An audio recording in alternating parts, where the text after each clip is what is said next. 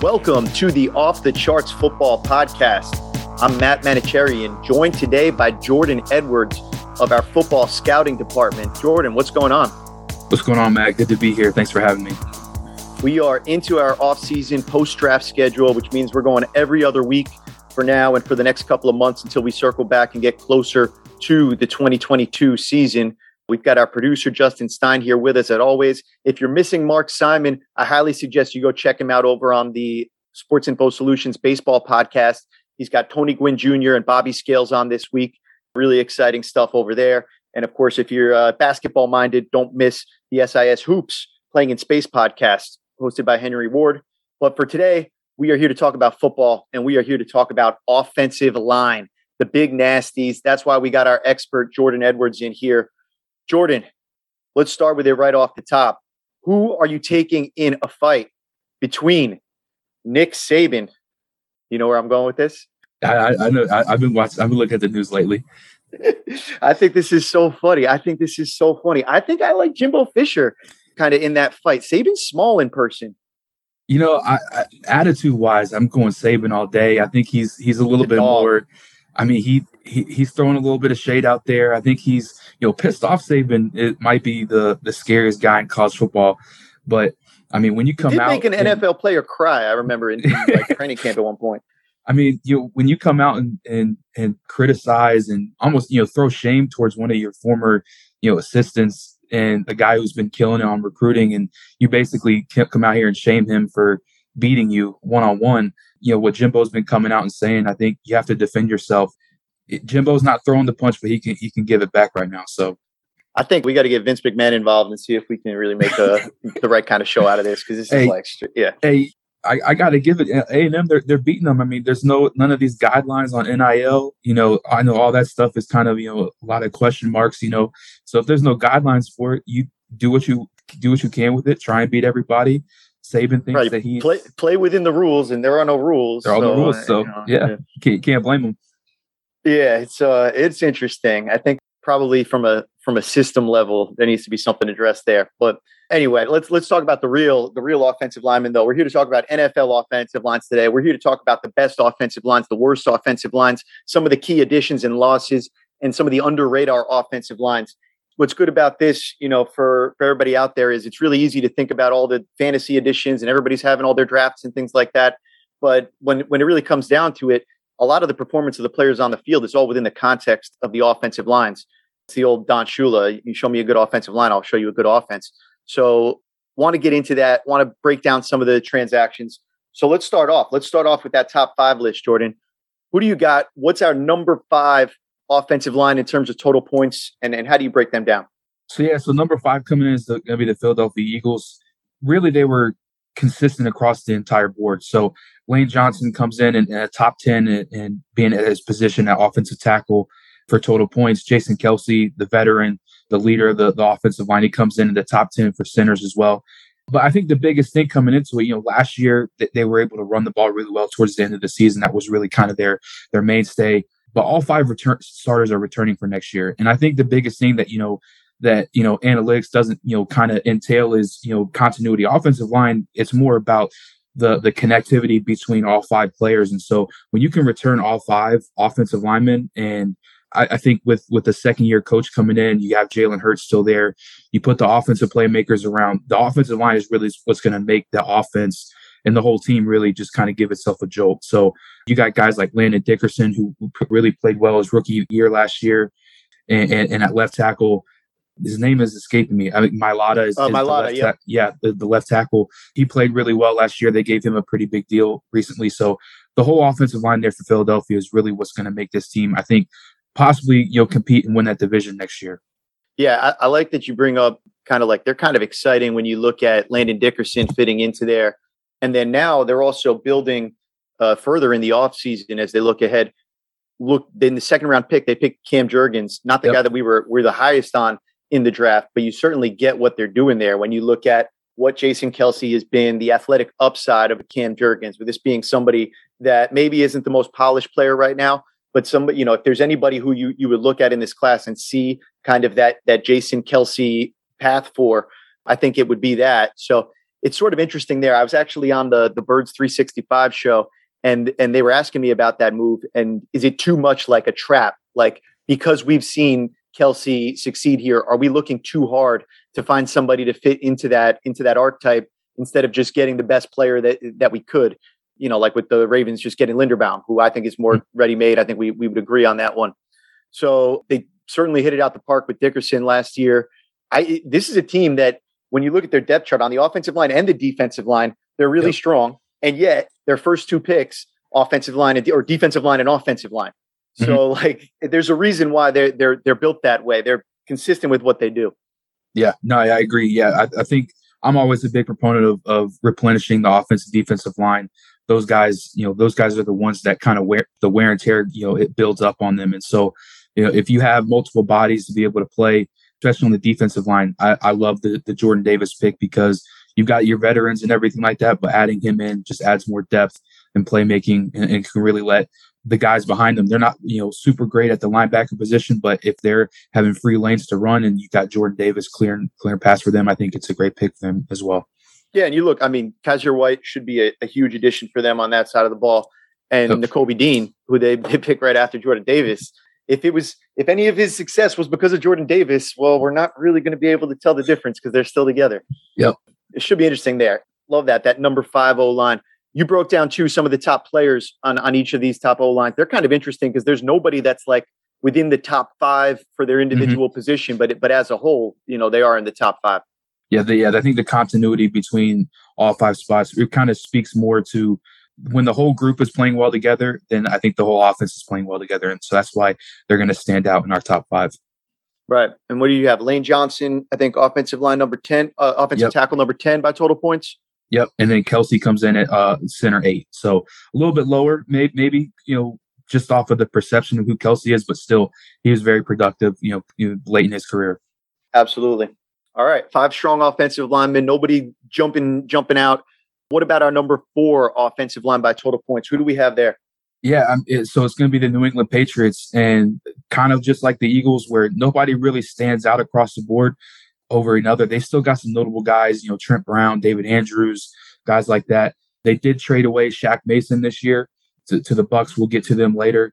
And then I think the biggest surprise of the first night of the draft, I want to say surprise, but definitely, the Strange pick. Cole Strange obviously coming in at the first round to replace Shaq Mason.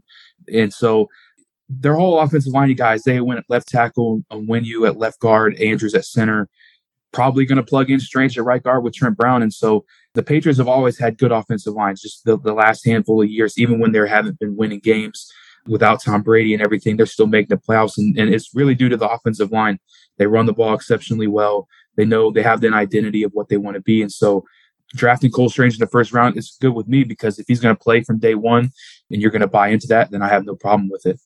Yeah, I think it's easy to get caught up in positional value but when you get starters and they play for you, it's hard to argue with the way Bill Belichick has built his offensive lines over the years. I do think it's kind of interesting. Like, we're saying number 4 in total points based on last year, correct? Yes. Yep. So a couple of departures on the offensive line. You mentioned Shaq Mason, Ted Karras also out of town. They do draft Strange. Just on the smell test, I would take the Eagles offensive line ahead of the Patriots offensive line. Would you agree with that? Yeah, I'm with you there. It's definitely it's weird kind of how it works. They don't necessarily have the big time names, but obviously Trent Brown has been a good right tackle for a while. I think left tackle is still somewhere that needs to be improved. I think Wynn can probably play a little bit better. And then so we'll see with the interior, but when you're not having the Patriots, obviously they don't throw the ball a lot. They held the reins back from Mac Jones a little bit, who still played well. They obviously went to the playoffs, but when you have the identity of being a run first team like this, I think it masks some of the deficiencies that you might have as an entire offensive line group. And when you can get these guys just running downhill, I think it's why their total points kind of speaks for itself. They promise to be super right-handed kind of on offense. When you look at Trent Brown and Cole Strange, how he fits in there, we'll see how that plays out. All right, they're number 4. Again, a team with no real standout top. You talk about Trent Brown, probably the guy that you would look at there, but nobody that really jumps out to the top of the leaderboard. Same thing with the Eagles. So let's see if that stays the same. Moving to our number 3 team, the Kansas City Chiefs. Yeah, so the Chiefs, rewind 2 years ago, into that Super Bowl with the Bucs. Obviously, JPP and Shaq Barrett, they went to town on that offensive line, and they made it a priority to try and fix. They go out and they trade for Orlando Brown, back into the first round type of pick. They get in here in the third. I think it was second or third round last year. They draft Creed Humphrey, who was our number 3 center across all offensive linemen at the position as a rookie. And so Joe Thuney was our offensive guard 1. They went out and gave him a big deal in the offseason, last offseason as well. Then they get probably this, value-wise, one of the steals of the draft in the 6th round with Trey Smith, who slipped just due to some medical concerns. The right tackle, Lucas Niang, was almost like a red shirt. They drafted him 2 years ago. He played in right tackle. And so he got injured a little late in the season last year, but they're going to return all 5 starters on the offensive line. And so just kind of like how the Eagles were, their offensive line is going to make them, move throughout the season. They're going to protect Patrick Mahomes. The Chiefs were obviously, very good at running the ball last year with this offensive line. As long as they can kind of do that and kind of spell having to throw the ball 40, 50 times with that offense, they're going to be able to still win games. And so Creed Humphrey is, going to be one of the best centers in the league. Thuney has always been one of the best guards. And I think kind of just developing this whole group together is why, I think going into next year, they could be the best offensive line when the season comes to an end. Yeah, it's really interesting. Just looking at the way that offensive line was rebuilt really in 1 year. You mentioned Yang. It was kind of like cheating because he was stashed there in the background over that time. But literally, they changed over all 5 positions, and they became one of the best offensive lines in the league. I think really Joe Thuney was one of the acquisitions of the year last year. I mean, yep. He's just been so unbelievable for them, and it makes sense. They would get him from the Patriots, who we just talked about being kind of right-handed, being a run-first team. Mm-hmm. Obviously, we look at the Chiefs with Patrick Mahomes as a pass-first team, and this is a very left-handed offensive line, right? You talk about Orlando Brown. They took a risk making that trade for him, and he showed that that he can be a left tackle in this league and be a high-level performer at that position. Put him next to Joe Thuney, just help make sure that he's going to be successful there. They locked that down, and then you mentioned Creed Humphrey was an absolute stud as a rookie. He was one of the top centers in the league, and then they get Trey Smith later in the draft along with that. It really is building into an offensive line that you look for the next 3 years and you say, how does this not work? Like, what are we missing here? Niang being kind of like the only, I would say, question mark at this point on the line, but I think they've got a plan there too. So, and I think if you look at all these guys, going back to even when they were in college and thinking about when Orlando Brown was with Baltimore and Thuney when he was in with the Patriots, all these guys are good pullers. And if you look at their gap run scheme, with their EPA rank is 5th in the league, and they don't even do it a lot. And so, but the fact that they're doing it at a high level without doing it as much, I think it kind of speaks to kind of the identity of what this offensive line can be. And so I'm interested to see if they lean a little bit more on that, get those guys kind of out in space. Orlando Brown was awesome with the Ravens in their offensive line when he was pulling around and doing stuff like that. And so I think getting these guys on the move, clearing out space for whoever they put at running back, because it seems like they can really just put anybody back there and be able to thrive at that position. So, I think that's something I'm looking forward to kind of going into the season is how different does this offensive line and this offensive scheme look going into next year? I like that. That's a great shout. I would love to see some of that because in one sense, they're a fun team, using a lot of motion, using it really well. Obviously, they tend to be in shotgun like most teams in the league at this point, but they do it even more than average. But that's a really good thing to point out that they are zone heavy team in terms of what they call in the run game, but they were much better performing in the gap game last year. And that does match some of the talent that they have there. Like you said, getting Orlando Brown on the move, Thuney coming from the Patriots scheme where he's obviously been doing a lot of that in his career. Creed Humphrey, getting him on the move. Yeah. Like there's some exciting stuff that you could do there. Yeah. People movers. I mean, that's what they are. So you got to love it. All right, let's get to the top 2. Both of the top 2 offensive lines by total points also are 2 of the biggest movers that would have been mentioned in the key losses and additions section. So really interesting to see what they were and if they can remain what they were going forward next year. But who do you got, Jordan? Who was our number 2 offensive line by total points last year? Yeah, so number 2 is going to be the Los Angeles Rams, the Super Bowl champions. Andrew Whitworth put together an awesome career playing with the Bengals and the Rams in his career. He came in at offensive tackle number 2 and for the whole positional rank. They're going to lose him to retirement. And then you also lose Austin Corbett, who was a really good kind of find for them. I believe they traded for him a couple years ago, and he's been a really good right guard for them. They lose him in free agency to Carolina. I think the big thing with the Rams is they were going to lose a lot of people coming into this offseason. One of the first moves that they did was they re-signed kind of their sixth offensive lineman, Joe Noteboom. It sounds like they're going to play him at left tackle opposite of Havenstein at right. And so I think, having that trust in him, I think they're confident with him being a left tackle. So that's why they didn't necessarily go out and look at somebody else in free agency to bring in. And then their first pick in the draft this year came in the third round, and that was Logan Bruss out of Wisconsin. And probably they're going to put him at one of those guard spots that they ended up losing. And so this is kind of the first, offensive line that we're talking about that's going to have a lot of, musical chairs, kind of who's going to play where, who's replacing who.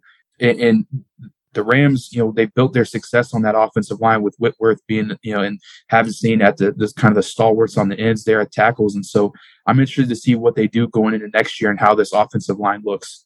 Yeah. It's interesting in a few ways. Oftentimes we think about associating the run game with offensive line and the pass game, with receivers and skill players.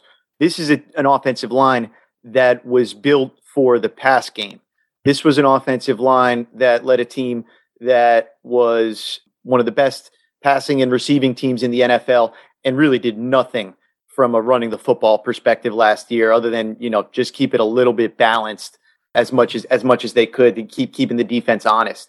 So that's one interesting thing that I look at is the way that they were built, but then going into what they were compared to what they're going to have to do this year. I mean, you mentioned both of the departures. Whitworth, one of the best tackles in the league. I think he was the second by total points last year. Austin Corbett, losing him to free agency as well. Yes, they add Bruss, the third rounder.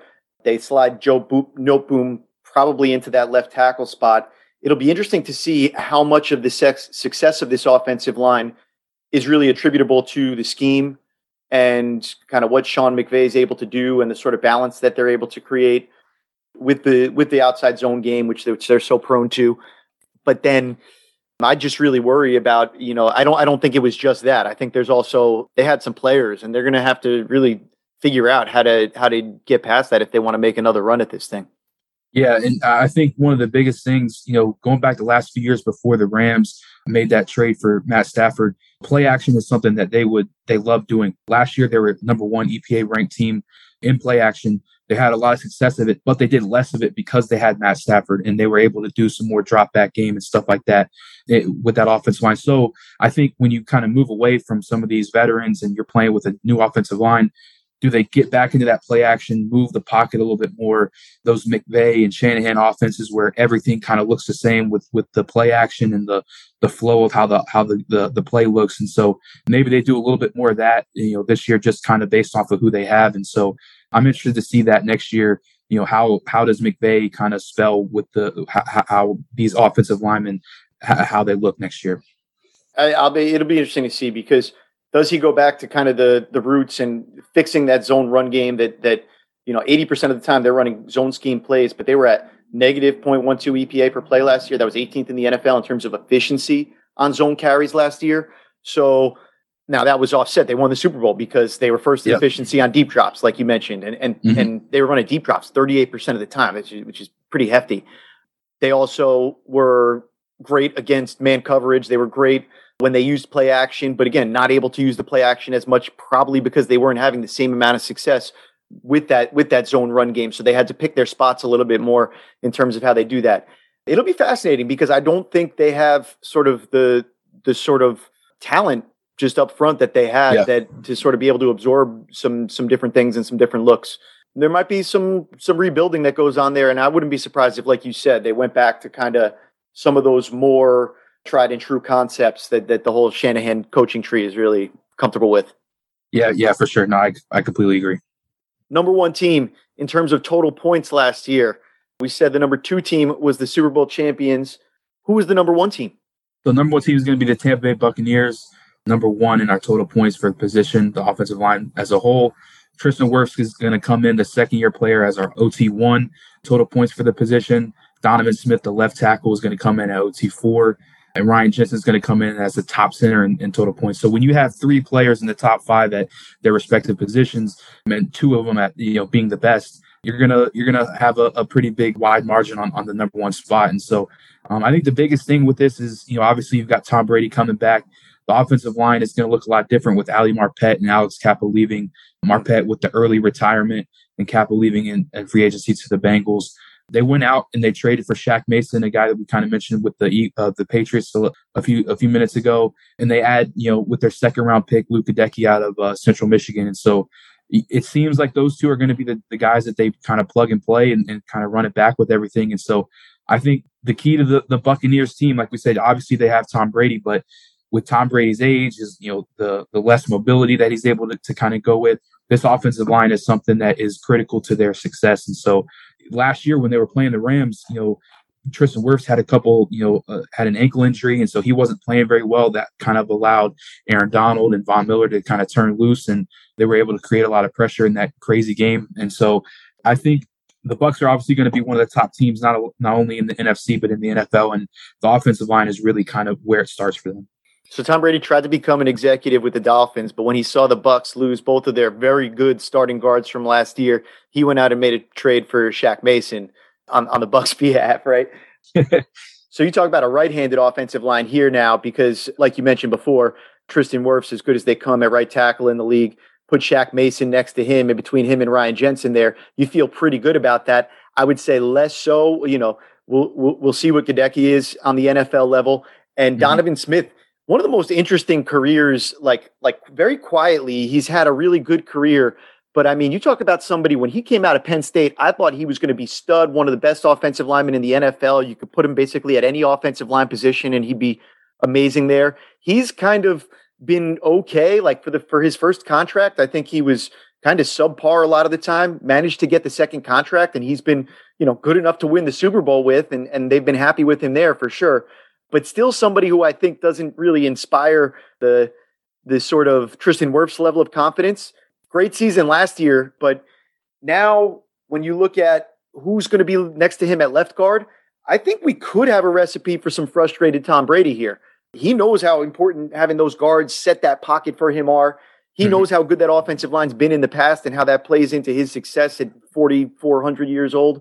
But filled in the right guard hole next to the great right tackle. I wonder on the left side if Donovan Smith shows a little bit more of sort of the chinks in the armor, not having his old buddy next to him anymore, who's enjoying his retirement. I'm very curious to see kind of how this offensive line kind of shapes up because, you look at them. We were talking about kind of the drop back percentage. They were the number one percentage team with dropbacks with Tom Brady, and they were last in play action. So that's not something that they do. Going back to kind of New England, Tom Brady, they love that play action. And so really being able to do that drop back stuff, it really kind of depends on that offensive line. Just like you said, if that left side, his blind side, is not going to be able to do that at the level that they have been the last couple of years, I think it's definitely going to affect what they do on the offensive side of the ball. And so with Byron Leftwich taking that kind of next step and being the play caller, I'm interested to see what they do, how they get Chris Godwin back in the fold. They made some other moves at receivers and stuff like that. And so maybe they spread it out a little bit more. We don't know what Gronk is going to end up doing. Probably he'll end up coming back. I would assume so, but second half of the season, he's not on the team yet. So not before training camp. No way. Yeah, no way. Yeah. So I'm interested to see kind of what the identity of this offense is, especially with they re-signed Leonard Fournette as well. So, but yeah, the offensive line, like you said, that right side is definitely going to be kind of the bread and butter of that whole group. And so I'm interested to see. Yeah, like you said, Donovan Smith, he's kind of been shaky in his career, but he had a great year last year. It'll be fascinating to see. Like you mentioned, they were all drop back, no play action, a lot of short drop backs last year too. Very much the Tom Brady get the ball out of the hands quick offense that kind of we saw in the middle of his career at this point. So pretty interesting when we look at that top five list. Going back over it was the Eagles at number 5, Patriots at 4, Chiefs at 3, Rams at 2, Bucks at 1. But with all the changes on the Bucks and the Rams, probably a little bit more questions there. And when we really look at the depth chart, the Chiefs and the Eagles really stand out from the eye test in terms of offensive lines that you'd feel great about. Yeah. I think those two coming in, having that continuity between all 5 players, I think is really one of the biggest things I think that you can't undersell for an entire offensive line unit. No doubt about it. All right, let's flip ahead and let's talk about some of the worst offensive lines in the NFL. Instead of giving you all five, we're just going to give you the bottom four this time. So let's look at this. We're doing this by total points, not by being just haters. But I think, again, just kind of like the top five list, I think it does match reality. So who do we got? Who was the fourth worst offensive line in total points last year? So it pains me to say this as a Carolina Panthers fan, but it was my Carolina Panthers coming in at 29 in total points. Honestly, I think the only reason why they were 29 and not 32 was because Taylor Moton was a top 5 tackle in total points. And so him being a stalwart on the right side with having everybody else that left it, Cam Irving started the year at left tackle. They had guys like Pat Elflein, on the interior, John Miller along the interior, Matt Paradis in the interior. They had Sam Darnold running for his life early in the season. So they went through a total rehaul with this. And so they bring in Ike Ekwonu, to probably play left tackle, I would assume, being able to be the first offensive tackle on the board. Would they move Moton? I think that's got to be the vision. Keep Moton where he's been so good and bring in Ekwonu on the left side, right? Yeah, last year I think in training camp they tried Moton out at left tackle, but I'm always on the point where, if it's not, broken, don't try and fix it. And so if he's playing that well at right tackle, keep him there. Let's try and figure out the left tackle spot. And then they bring in Bradley Bozeman, who will probably end up playing center for this team. And then they bring in Austin Corbett from the Rams, who we talked about a little bit as well, being that kind of pass protecting guard on the right side. I would assume that they're probably going to go Brady Christensen at left guard, give him a shot. They drafted him in the 3rd round. They like him at guard and tackle. I think they see him as kind of a swing. They didn't give him a lot of chances at left tackle last year when they kind of needed it. And so I would assume that he's going to play guard. So they made it a priority to try and retool this offensive line. And so we'll see if Sam Darnold can have a little bit of success. Maybe they turn to Matt Corral at some point in the year, but this offensive line is going to be kind of the key to success for whatever quarterback they end up putting back there.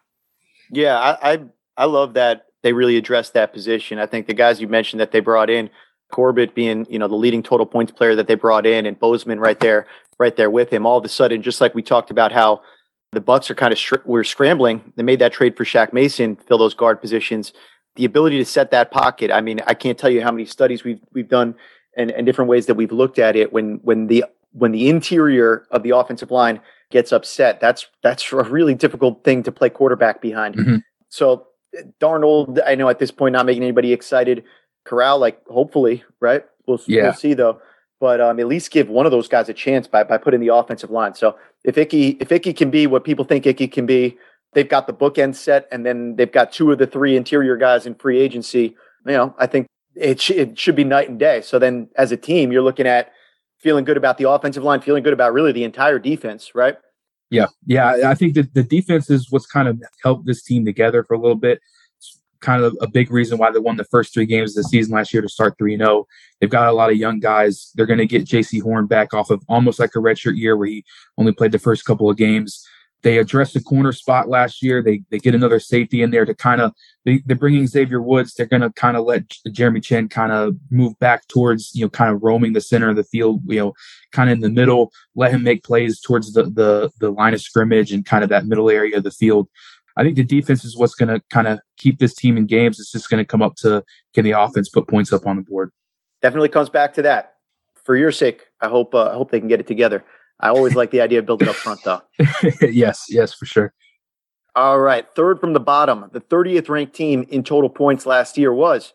So it's going to be the New York Giants. And so this is kind of another team where they really made it a priority with the new coaching staff and new general manager to really try and rebuild this offensive line. And so you have former top 5 pick Andrew Thomas at left tackle, kind of graded out as a mid-tier player for us. And we'll see if he keeps taking strides. And we'll kind of even see where does he play. Kind of the talk of the offseason was what offensive tackle did they bring in? They bring in Evan Neal, who you wrote up for our draft guide and everything. And so I'm curious to kind of see what you would think. Where do you think Evan Neal plays on the right side because he's got the experience of it? Do you put him at left tackle because you draft him in the top 5, drop him in the top 10? And so they kind of do a total overhaul just like the Panthers did. They bring in Evan Neal, Mark Lewinsky, Max Garcia, and John Feliciano in free agency in the draft, and replacing basically kind of 4 for 4 Will Hernandez, Billy Price, Nate Solder, and Matt Skura. And so they're retooling, trying to move some pieces around, get a new offensive line in there just to see if they can kind of help out Daniel Jones in this critical year for his development. And so, but yeah, I'm curious to see what do you think Evan Neal is going to end up doing with this offensive line? Well, first of all, yeah, let's start there with Evan Neal. Love Evan Neal. The upside is just through the roof with him. You mentioned he could play on the left side. He could play on the right side. I think that if Evan Neal is if he is given the opportunity to develop, because this is still a young player, right? He's played in 40 games, but he just had he's 3 years removed from high school. So he's a young player, and yet he's got so much. He's got a high floor and he's got a high ceiling. The floor is he could play any of these positions. He could be a solid starter. The ceiling is this guy could be a Hall of Fame type of left tackle. He's got that kind of physical stature. Like we talked about Orlando Brown before. He's got that physical stature with just a rare level of athleticism for a man that size. Not as powerful as an Orlando Brown, but damn near. And combining that with a real dancing bear, we're talking about a guy with feet, with hands. And so for that reason, long term, I think he'd kind of, if you can develop him and if he can become what he can be, he's almost wasted if he's not a left tackle. But then I go back to, you got to have two left tackles in the modern NFL, really. Yeah. You have to have a left tackle on the left side. You got to have a left tackle on the right side. This is a passing league. So we're not going to complain. I really think whether it's Neal that goes in on the right side, that might make more sense just right off the bat because you've had Thomas play 2 years on the left side already. And you know that Neal can kind of do that. But also, if he comes in and the vision is to really make him that your left tackle for the next 10 years, then I think it's reasonable to ask Andrew Thomas to make that move. So I don't feel too strongly about who plays where. What I do feel strongly about is Evan Neal having the potential to be just an absolute stud for them. Love him getting them where they got him. And then Andrew Thomas, I'll point out, really developed as a pass blocker last year. He went from in 2020, he gave up 11 sacks on 572 pass snaps. In 2021, on 483 pass snaps, he gave up just 3 sacks. So we saw that come down. The blown blocks in the pass game specifically went from 39 in 2020 to just 12 in 2021. So he didn't become the best offensive lineman in the league overnight. I'm still not saying that. He's still kind of middle of the pack, slightly above average based on what he did in 2021. But that was coming off of a really bad year in 2020, especially from the pass blocking perspective, right? 3 total points pass blocking in 2020. 15 in 2021, going from being way below average to being an above average player in that phase when he was already a good player in the run blocking phase. So I think I could see them sorting out either way, but at the end of the day, I think you feel really good about having those two positions locked down. And then, in addition to that, you got a Glowinski who played pretty well last year, and you're kind of working on, like you said, rebuilding with the free agents that you bring in. Max Garcia, John Feliciano, trying to fit in the rest of that O-line. Really got out of hand with how bad things got there for the Giants for a little bit. But like the Panthers, I think at least we're seeing them making moves, recognize it, not building through the draft at that position, except for the Neal pick, but more doing it through free agency, at least in the short term. Yeah, I think the difference between these two teams that we just talked about versus the next two that we'll talk about is they actually, I think, are identifying that it's an issue and they're doing something about it. Whereas the next two, we're not seeing that much of a difference between what they've been trying to do in the offseason. So, yeah, I at least, applaud both of these teams for trying to get new guys in there, get fresh blood in there and try and do something different. All right. Well, on that note, let's get to the second from the bottom offensive line in the league. Who do we have there? And what can you tell about how they're not addressing what needs to be addressed? Yeah, so the Houston Texans are coming at second to last. Really, they kind of had, some graded out with some kind of middle-of-the-road tackles. I think Titus Howard even played some guard last year, which I think he's going to move back out to right tackle, kind of a more natural fit.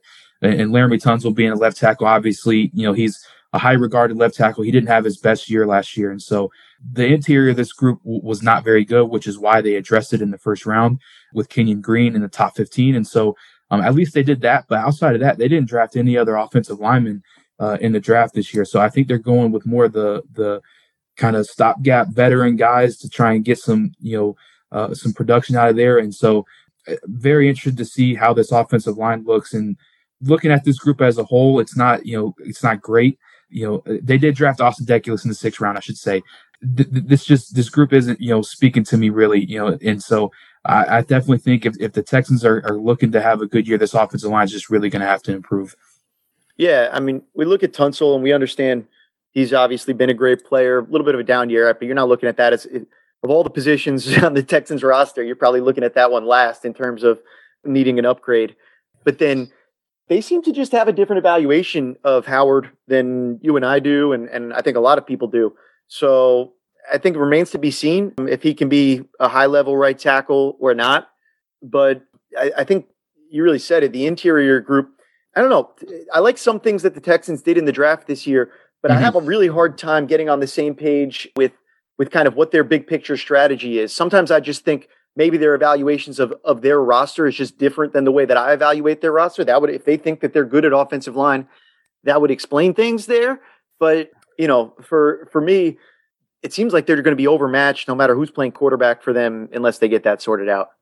Yeah, I mean, I think me and you are on the same page with this. We love Derek Stingley, and I think drafting him in the top 5, I don't think is a big reach or anything. Although some people may have a different opinion, but I think it's only an injury risk. There's no talent risk. Yeah, exactly. And so this was a team where I think a lot of people thought, why wouldn't they draft an offensive tackle at 3? And so the concerns I think were there. It's just just like you said, it looks like they're evaluating their roster more than a lot differently than the public is. I'm never going to be arguing in favor of need-based drafting. Get the great player there. Yeah, I like that. It's an important position. Get players at important positions. Sure, that's important. It's hard to kind of make out the full philosophy. I will say they did seem to come together a bit as a team as the year went on last year. Maybe they're doing more than we're perceiving. All right, one more. We got to get to the bottom offensive line in the NFL last year. Who was OL number 32 by total points? Circling back around to the NFC South, and it's going to be the Atlanta Falcons. And so really this group on paper, you look at these guys, they're kind of littered with, high picks, first round picks, guys that are solid. They've got Jake Matthews, who's been a decent left tackle in the league for the last few years. Christian Lindstrom was one of the best guards, kind of coming out of the draft out of his year. And he's been okay, but really I think Caleb McGarry was not a good right tackle for them. And then the interior, they haven't been able to replace Alex Mack the last few years, and we'll see kind of how they do that. Jalen Mayfield's kind of struggled in his first season, kind of moving from a tackle position inside to guard. And so as a whole, this group wasn't good last year. Obviously, they're at the bottom, but I think the biggest thing that I take away from it is they didn't really bring in anybody to try and mix it up. They only brought in Germain Ifedi, and so he didn't rate very highly in our total points rankings. And so I'm a little I'm questioning, why not try and address this as much as they can. In the draft, they go with a receiver in the top 10. They go with some other players on defense. They get Desmond Ridder in there. They don't draft, they draft Justin Schaefer in the 6th round, and that's really it. And so the guard from Georgia. And so I'm just kind of sitting here like, why didn't they try and do something else to try and improve this line? Yeah, it's interesting. I mean, they came in, there was a roster that had a lot of holes. And I think when you look at having these offensive linemen that are, a bunch of them are first contract players still, like you mentioned, Mayfield, Lindstrom, McGarry, these guys are cost controlled and they're probably thinking, let's try to make something out of them. Let's see what we have here. Let's see if we can get them to a point where we want to at least make them second contract players for us on the offensive line. They had a lot of other holes on the team to address too. When you look at the defense, they're the coverage pretty bare up the middle for them. And then Kyle Pitts obviously is a stud, right away in the NFL. But what are we doing with? Is it Marcus Mariota? Is it Ridder? So I think it's a case where they have a lot of holes to fill. They were probably in an unenviable position. It wasn't like they had a bunch of expensive old offensive linemen that they could just make cap casualties, eat it in 1 year, and then go back and go back to the well. They kind of had some guys that they're there. I do think Mayfield can improve a lot from his first year to his second year. He's a guy that I remember scouting when he came out of Michigan, and it was weird in the COVID year, him being a guy that came out. He's got all kinds of strength. I mean, this is a dude with grown man strength, and I think he has the upside to be a really good interior offensive lineman. He could play on the outside as well, but I think he's probably better suited on the interior at this point. But he was somebody who there was some rawness to his game. He needs some technical development. He's very football young. He's not a guy who had played 3 years and had 40 starts like Evan Neal. He was somebody who was in the teens in terms of the number of starts that he had. So, take your lumps with him. But, if something doesn't happen with McGarry, if something doesn't happen with Lindstrom soon, where these guys start to show out a little bit more, then you'll be looking at upgrading at all sorts of offensive line positions. I'm kind of with you. I wish they were doing more, but at least I understand that it can be hard to do it all at once when you've got a lot of different needs to fill on the roster. Yeah, I mean, it seems like the coaching staff and the front office, they're kind of in unison where they know that they know that their team might not be very good this year. So let's just try and get good players. Let's be true to our draft boards, things like that. And they know that they're going to have time. And so this might be another team that's drafted inside the top 5, top 10 this year, this upcoming year. And so maybe they do it next year, but I think they both sensible know timeline, honestly. Yeah. I think they know that they're going to have some more cracks at the bat at this. So, and some really good players on the team now. AJ Terrell's been showing out for a couple years now, for sure. Talk about the sort of receiver group, if you include Kyle Pitts in there, the different sort of basketball team that they have between London, Ridley, and Pitts. They're pretty exciting from that perspective. Yeah, up front, up the middle, quarterback position. That's where they'll need to get better. They're working outside in, clearly, based on the way they're building things. So not unreasonable in the modern NFL. All right. That takes us through the top offensive lines and the bottom offensive lines. Let's talk about some of the teams that had key losses and additions, some teams that maybe we should zero in on that might have offensive lines that look especially different. We already talked about the Rams and the Bucs. What can you tell us about one of the other Super Bowl participant along with the Rams, the Cincinnati Bengals? So, yeah, the Bengals, looking at, in terms of total points, Quentin Spain, Trey Hopkins, and Riley Reif, guys that they replaced this offseason, they didn't play terrible last season. Now, obviously, they're a big part of getting to the Super Bowl, but Joe Burrow and Jamar Chase are kind of what make that team go. And so I think, going into the draft last year was, the big discussion was, do they take Penei Sewell to try and protect Joe Burrow? Do they, take Jamar Chase, his favorite receiver from LSU? Obviously, I don't think anybody's going to refute the pick that they made now, seeing it after year one. But they did obviously think that they needed to go out and try and retool the offensive line. So you bring in Lyle Collins from the Cowboys to plug in at right tackle. You bring in Alex Kappa to play along the interior, along with Ted Karras in free agency. And so, both of those guys graded out well over in total points. And so inserting those guys, kind of just a 3-for-3 swap. Their second round pick last year, Jackson Carman, sounds like he should be plugged into the left guard spot. And so we'll kind of see how this offensive line looks going into next year. We'll see, that division is going to be pretty tough going into it with the Browns looking ahead and the Ravens kind of, going through that crazy year last year with all the injuries. And so the Steelers might be, take a step back. And so where does this team kind of fit in the division? I think they obviously knew that the offensive line was something that they need to improve upon. And so I think they're plus additions. I think you would rather take all 3 of those guys over the 3 that they replaced. So I think this is a good offseason so far for the Bengals. Yeah, we mentioned some guys coming over, right? You talk about coming from really good offensive lines, Karras, Kappa, and Collins. So maybe a little bit of a sort of just total change the way that the Chiefs did it the year before is kind of the intention there. Just really, really changing out everything, really changing the whole culture of the offensive line room along with that. I don't know if those players are huge upgrades per se compared to where they were at. And actually, just bringing up Lyle Collins made me think, because we mentioned the Bucs and we mentioned the Patriots as top 5 teams. We didn't mention the Cowboys. I mean, the Cowboys seem to always be a team that has a really good offensive line from year to year. And another team that popped into my head as I was thinking about that was the Chargers. The Chargers have a really interesting offensive line, having kind of like built up with Rashawn Slater and Corey Linsley last year. Not too differently from the way that the Chiefs did through kind of the draft and free agency. They get Zion Johnson this year.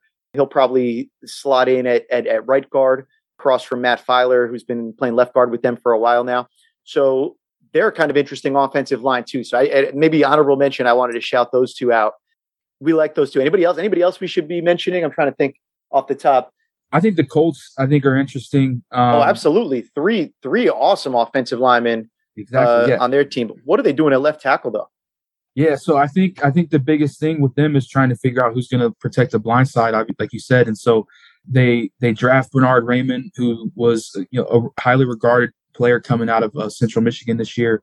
maybe he steps in, the third-round pick at left tackle. They do have Matt Pryor, who played a little bit there last year. They brought in Dennis Kelly, who's been kind of like a journeyman swing tackle who's played both spots. They seem to just have dudes like on reserve. They just roll out more bodies at that position, right? Yeah. So, I mean, it could just be kind of like an open competition. And so we'll see how it is. They did lose Mark Lewinsky to the Giants this offseason that we talked about a little bit. So they kind of have a little bit of a hole to fill there. I think they're comfortable with Danny Pinter at right guard though. So, but I mean, year in, year out, we think the Colts are kind of one of the top offensive lines because they've got 3 franchise players at their position. So with Braden Smith, Ryan Kelly at center, and then obviously Quentin Nelson. Yeah. And while we're at it, I'll shout the Saints, another team that deserves mentioning. They lose Teron Armstead, who we will talk about momentarily, but they replace him with Trevor Penning. Obviously, they made the trades to get 2 first-round picks with Olave and Penning this year, but Penning comes in and he slots in next to a pretty formidable offensive line when you talk about Pete, McCoy, Ruiz, and Ramczyk. They've been good for a while, and who knows when we talk about Armstead if he'll be healthy. But let's talk about the team where he's going, because they've also changed their offensive line, and they are decidedly not a team that we would talk about anywhere near the top offensive line list. Yeah, so I think one of the biggest things we tweeted out a stat of this when they signed Teron Armstead. Both their tackles last year, Liam Eichenberg and Jesse Davis, were in the bottom 10 in blown blocks in 2021. And Liam Eichenberg led the NFL with the most at 48 blown blocks last season. And so a dubious distinction for the Miami Dolphins. Yeah, so obviously they come in and with the new head coaching staff and front office, they go out and they make one of the biggest kind of splashes in free agency, bringing in one of the best left tackles, the last handful of seasons with Teron Armstead. And so he didn't play a lot last year. So it's kind of get a good gauge of what he looked like last season. I think, you take that trade every day if you're going to lose Jesse Davis and you're going to bring in Teron Armstead. And so they're another team that might do some kind of musical chairs with the rest of the offensive line. Who do they play at right tackle? It seems like they brought in Connor Williams as well. It seems like he'll slot into the left guard spot. Michael Dieter was a good center for them. And so really figuring out who's going to be the blindside protector for Tua next year. And so is that the right tackle blindside protector? Yeah. Is it going to be Eichenberg? Is it going to be Austin Jackson? Who is that going to be? So Teron Armstead, I mean, he's one of the best left tackles in the league. And so with this new offense, with Mike McDaniel coming in, more of that zone scheme, like the Shanahan tree, that's what he's best at, getting on the move, sealing off the backside plays. He's one of the smartest and the smartest and most athletic kind of left tackles in the league. And I wonder, you could see a scenario where they put him on the right side and had that other smorgasbord of players kind of competing for the left side, given that Tua is left-handed. I don't know. But yeah, Connor Williams, I think, is one not to sleep on. Probably, just as big an addition to the offensive line, considering he really solidifies things, right? If you think those two guys are going to play on the left side, then you mentioned Michael Dieter at center along with them. And then you kind of look at the competition. They've had, Robert Hunt performed pretty well. Solomon Kinley was another guy that they drafted a few years ago along with him. Those guys can compete at that right guard spot. And then I think at right tackle, you'd be talking about Eichenberg and an Austin Jackson potentially. Although Jackson was playing left guard last time we saw him. He's probably been supplanted by Connor Williams at that position. Does that mean that he moves back out to tackle? Is it that he and Eichenberg are competing at left tackle? We'll see about that. What's got to be frustrating for the Dolphins is similar to the Falcons. They invested in the offensive linemen in drafting these guys, and they just haven't seen the returns because Eichenberg, Jackson, Hunt, Kinley, you maybe have like one solid starter out of the 4 of those guys that you spent a lot of draft capital on in the last couple of years. So hopefully Mike McDaniel's offense can kind of make the sum of the parts greater than what the individuals have been to this point. Competition never hurt anybody, right? Yeah, for sure. Yeah, I'm very interested to see, because I was a big Eichenberg fan coming out of Notre Dame, and so to see him struggle that much last year was really shocking to me. It's also a first-year offensive lineman, we saw with Andrew Thomas, and we saw him get a little bit better. This is a very hard position to play in the NFL against these freak defensive linemen. So maybe it is a matter of just getting some development in there. Give him credit. I mean, he didn't ask out. He played basically the whole season for them. We shall see. And he was next to that aforementioned Austin Jackson, which maybe didn't help. All right, under the radar lines for 2022. Before we get out of here, what do you have as far as who we should be keeping an eye on that might be a little bit better than where they were last year, or what people might think of them? So one team I kind of want to hit on was that came out just based off of total points was the Detroit Lions. They were 14th, so they were in kind of that above average spot with all 32 teams in the league. And so, but I think the big thing is we kind of talked about with the Eagles and the Chiefs is the continuity between returning all 5 starters. And so they drafted Penei Sewell last year in the top 10. They've got Taylor Decker at left tackle. They've got Jonah Jackson at left guard. They've got Vaitai at right guard. And then you've got the center slipping my mind. So Ragnow. Yeah, Ragnow at center. So yeah, they bring all 5 starters back at that spot. And with that being kind of a young team, a team that I think the offensive line kind of fits the character and kind of the personality of who their head coach is with Campbell and everything like that. So I think this is a team that could take another step as an offensive line, just because if they get better, who knows, we might see a decent year out of Jared Goff. They've got a lot of young receivers and running backs with DeAndre Swift and Amon-Ra St. Brown and those guys. And so I think this could be a team that maybe they win a couple more games, and it really could just be based off of this offensive line. Yeah, this is a team that doesn't shy away from doing some more of that gap stuff. They're exactly what their head coach he's in their image. They are a tough team. Pretty interesting when you look at Penei Sewell being added to their offensive line. All of their offensive linemen were above average last year. He was actually the lowest performer out of the 5 of them. Decker, Jackson, Ragnow, Vaitai, and then Sewell there. So pretty interesting when you look at that. The trajectory is looking pretty good for him. And this could really be a team that bludgeons some people and also now has some more weapons on the outside. When you look at St. Brown played so well as a rookie last year, and Jameson Williams, if he can come back mid-season and provide some of the spark, I mean, you see pretty much every ingredient to a good offense except, figuring out that quarterback position. Yeah. I think it's really kind of admirable with Penei Sewell, him taking the year off with the COVID year, and he switched positions and he's still graded out as a pretty good rookie. I think is really cool. So I think the sky is kind of the limit for him. Yeah, sky's the limit. If there's any part like the weakest part of your line has the biggest arrow up in the future, that's always a good sign. Yeah, for sure. Who else do we got? Let's keep it in the NFC North. The Green Bay Packers, for sure, are one of the more notable teams. The fact that they still finished in the top 10 in total points, and David Bakhtiari, I think, only played 1 game last year. Elton Jenkins missed the majority of the year as well. Both of those guys, kind of their stalwarts on the left side of the line. They're going to get those guys back. They lose a couple of pieces. Billy Turner, who's kind of been kind of a stopgap right tackle, who's played some guard for them. They lose him in free agency.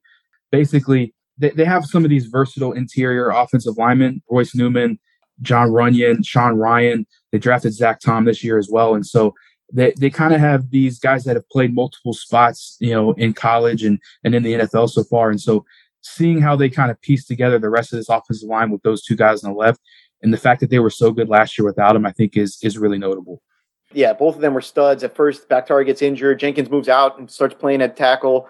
And there's really not much drop off. And then you lose him. And he sort of had a little bit of a comeback at the end of the year with Bakhtiari. But when you look at those 2 guys being healthy, all of a sudden you're way above average there on the left side of the line right away. And the only real question when you look at Myers and Newman is filling in for Billy Turner at right tackle. I am a noted non-Billy Turner enthusiast. In terms of being able to fill that, being able to see who's going to slot in there, is it a Zach Tom? Like, we'll see exactly what they want to do there. This is an offensive line that they had to make it without their dudes last year, and they actually made it through pretty well. I think this is a team that could be a lot, better offensively and not having to rely on just Rodgers being special in order to do some things. Now, you lose Devontae Adams along with that, and that makes things a little bit different. So we'll see if they can handle that aspect of the personnel changes. But at least from the offensive line perspective, things are looking up compared to where they were last year. Yeah, and I'm a big fan of kind of how their defense looks too, because I was a big Rashawn Gary fan coming out of college. I'm a big Quay Walker fan. I wrote him up this year for our NFL draft website. I think he's going to be a great player, and they add in Devontae Wyatt too. So the offensive line and the defense is really the identity of this team with obviously Aaron Rodgers at the helm. So, but yeah, obviously trying to replace Devontae Adams is going to be the biggest thing for them. Last but not least, or maybe least, let's switch it over and let's talk about one last team that's under the radar. Who do we got? So I wasn't going to bring him in, but they they're a little notable because they're obviously a big market team. But yeah, the New York Jets, they were actually their 5th ranked lowest in terms of total points for the O-line position. But they did make a couple of moves, and I just think they're notable because I think, them playing a little bit of musical chairs with this. I think they got some good production last year out of first rounder Elijah Vera Tucker. I think the biggest question with him, though, is Mekhi Becton. He obviously missed the majority of last year. He was a top 15 pick, coming in at left tackle. He's played well when he has played. But I think there's some rift between him and the coaching staff and the front office. I think loves him because Joe Douglas drafted him, but the new coaching staff isn't necessarily a fan. George Fant stepped in at left tackle and played really well for them last year. And so I talked with our resident Jets expert, Alec Mallon, and he said he thinks George Fant is going to play at left tackle and Mekhi Becton is going to play at right. And so I'm very interested to see how that plays out. They also bring in one of the better guards in the league in Laken Tomlinson, who came over from the 49ers, who's played really well for them over the last few years. And so in the system, he's played well in this same system. Yep, exactly. And so I think there was some confusion with him coming over. They thought Elijah Vera Tucker was still going to be a left guard and he would have to change positions. But I'd rather have the formidable, the guy who's already been playing at that position well. And so I think as a whole group, this offensive line can be really good. It's just kind of depends on what's going to happen with Mekhi Becton and who do they play and at what position. Definitely making things over, right? No more Morgan Monis, no more Duvernay Tardif. I think you're probably right. I would trust Alec and what he has to say there with Fant on the left and probably Becton on the right. Maybe Becton's skill set is even a little bit more enhanced on the right side there with just the kind of power that he can play with and how that fits in with that sort of an offense. And then at least you are feeling good about the guards at this point, right? Between Tomlinson and AVT, feel pretty good about that position. McGovern at center, I think, is fine. Figuring out those tackles, that's obviously going to be a big part of it for them. They've quietly been putting together a pretty interesting offensive supporting cast. Like we say with most teams, we'll see how the quarterback can fit into that because I don't know if I'm buying the Zach Wilson stock, even if they do sort out the offensive line around him. Yeah, I mean, I'm very intrigued with this team. They bring in Garrett Wilson, they bring in Breece Hall. They've got 3 tight ends that they brought in with Uzama and Rucker and Conklin. They've got this supporting cast. They've got some pieces on the offensive line, and so I think it's going to be up to how does the development of Zach Wilson play out, and so that's what's going to make or break, I think, this team. And maybe they're not making the playoffs this year, especially with the Bills and the Dolphins seem to be a good, and that whole division is going to be tough. And so, but I think in terms of just the true trajectory of this, this whole team, I think this is a big year for Zach Wilson. I think if I was like a fantasy keeper league guy, Elijah Moore might be one of the players that I'd have my eye on in terms of he's so good. I think that they just need to unlock him in a lot of ways. He was everything as a rookie that I thought he could be, and then some. And if it is the quarterback that's holding him back, then he's got even that much more that he could do. So I get excited about him. If it doesn't work out for him this year, it'll definitely work out for him next year, I think, because he's explosive. He's hard to reel in. Yeah, exactly. I think this receiving core with Wilson, Davis, and Moore, this is all on Zach Wilson, I think. All right, I learned a lot from Mark Simon. One thing that I learned from him specifically was to always make sure I give a quick recap and some of the signposts of what we just talked about. So, as a reminder, the top 5, number 5, the Eagles, number 4, the Patriots, number 3, the Chiefs, number 2, the Rams, number 1, the Buccaneers. But watch out because the Bucs and the Rams had a lot of musical chairs up front this year. On the bottom 4 lines, we had the Panthers, the Giants, the Texans, and the Falcons. Were last in total points on the offensive line last year. Watch out for the Bengals additions. Look out for the Dolphins making some changes. And in terms of the under radar teams, we had the Lions, the Packers, and what's going on with the Jets. Jordan, it was awesome talking O-line with you. I could obviously do this all day with you and I hope to do it again soon. Yeah, no, I appreciate it. Thanks for having me on. The NFL draft has come and gone, but we're just getting a sense of how the players that were drafted are going to fit into their new teams and how all the undrafted free agents are also going to complicate those depth charts. So you can find out all that and more by going back to that same draft website, nfldraft.sportsinfosolutions.com. There you'll see all of the updated information from the NFL draft on the site. It was on there instantaneously as the draft was happening. So you can see who the teams landed. You can check out all of the scouting reports and analytics for each of the players that were added by your team. You'll want to check out the team page for whatever your favorite NFL team is. It's on nfldraft.sportsinfosolutions.com. Click there and don't miss the Sonar depth chart. The Sonar depth chart is really the backbone of this whole conversation that Jordan and I are having, where we're able to visualize the strength of each position on the roster, how well these players performed last year, what we can expect in terms of slotting in rookies, slotting in free agents, and look at the updated depth charts for where these teams are looking as we look forward now to the 2022 season with all new rosters. So check it out, nfldraft.sportsinfosolutions.com. You've got everything from the SIS Sonar depth charts, leaderboards, big board, everything you can imagine right there. Check it out. For Jordan Edwards, Justin Stein, and the rest of the SIS football crew, I am Matt Manicherian, and thank you for listening to the Off the Charts Football Podcast.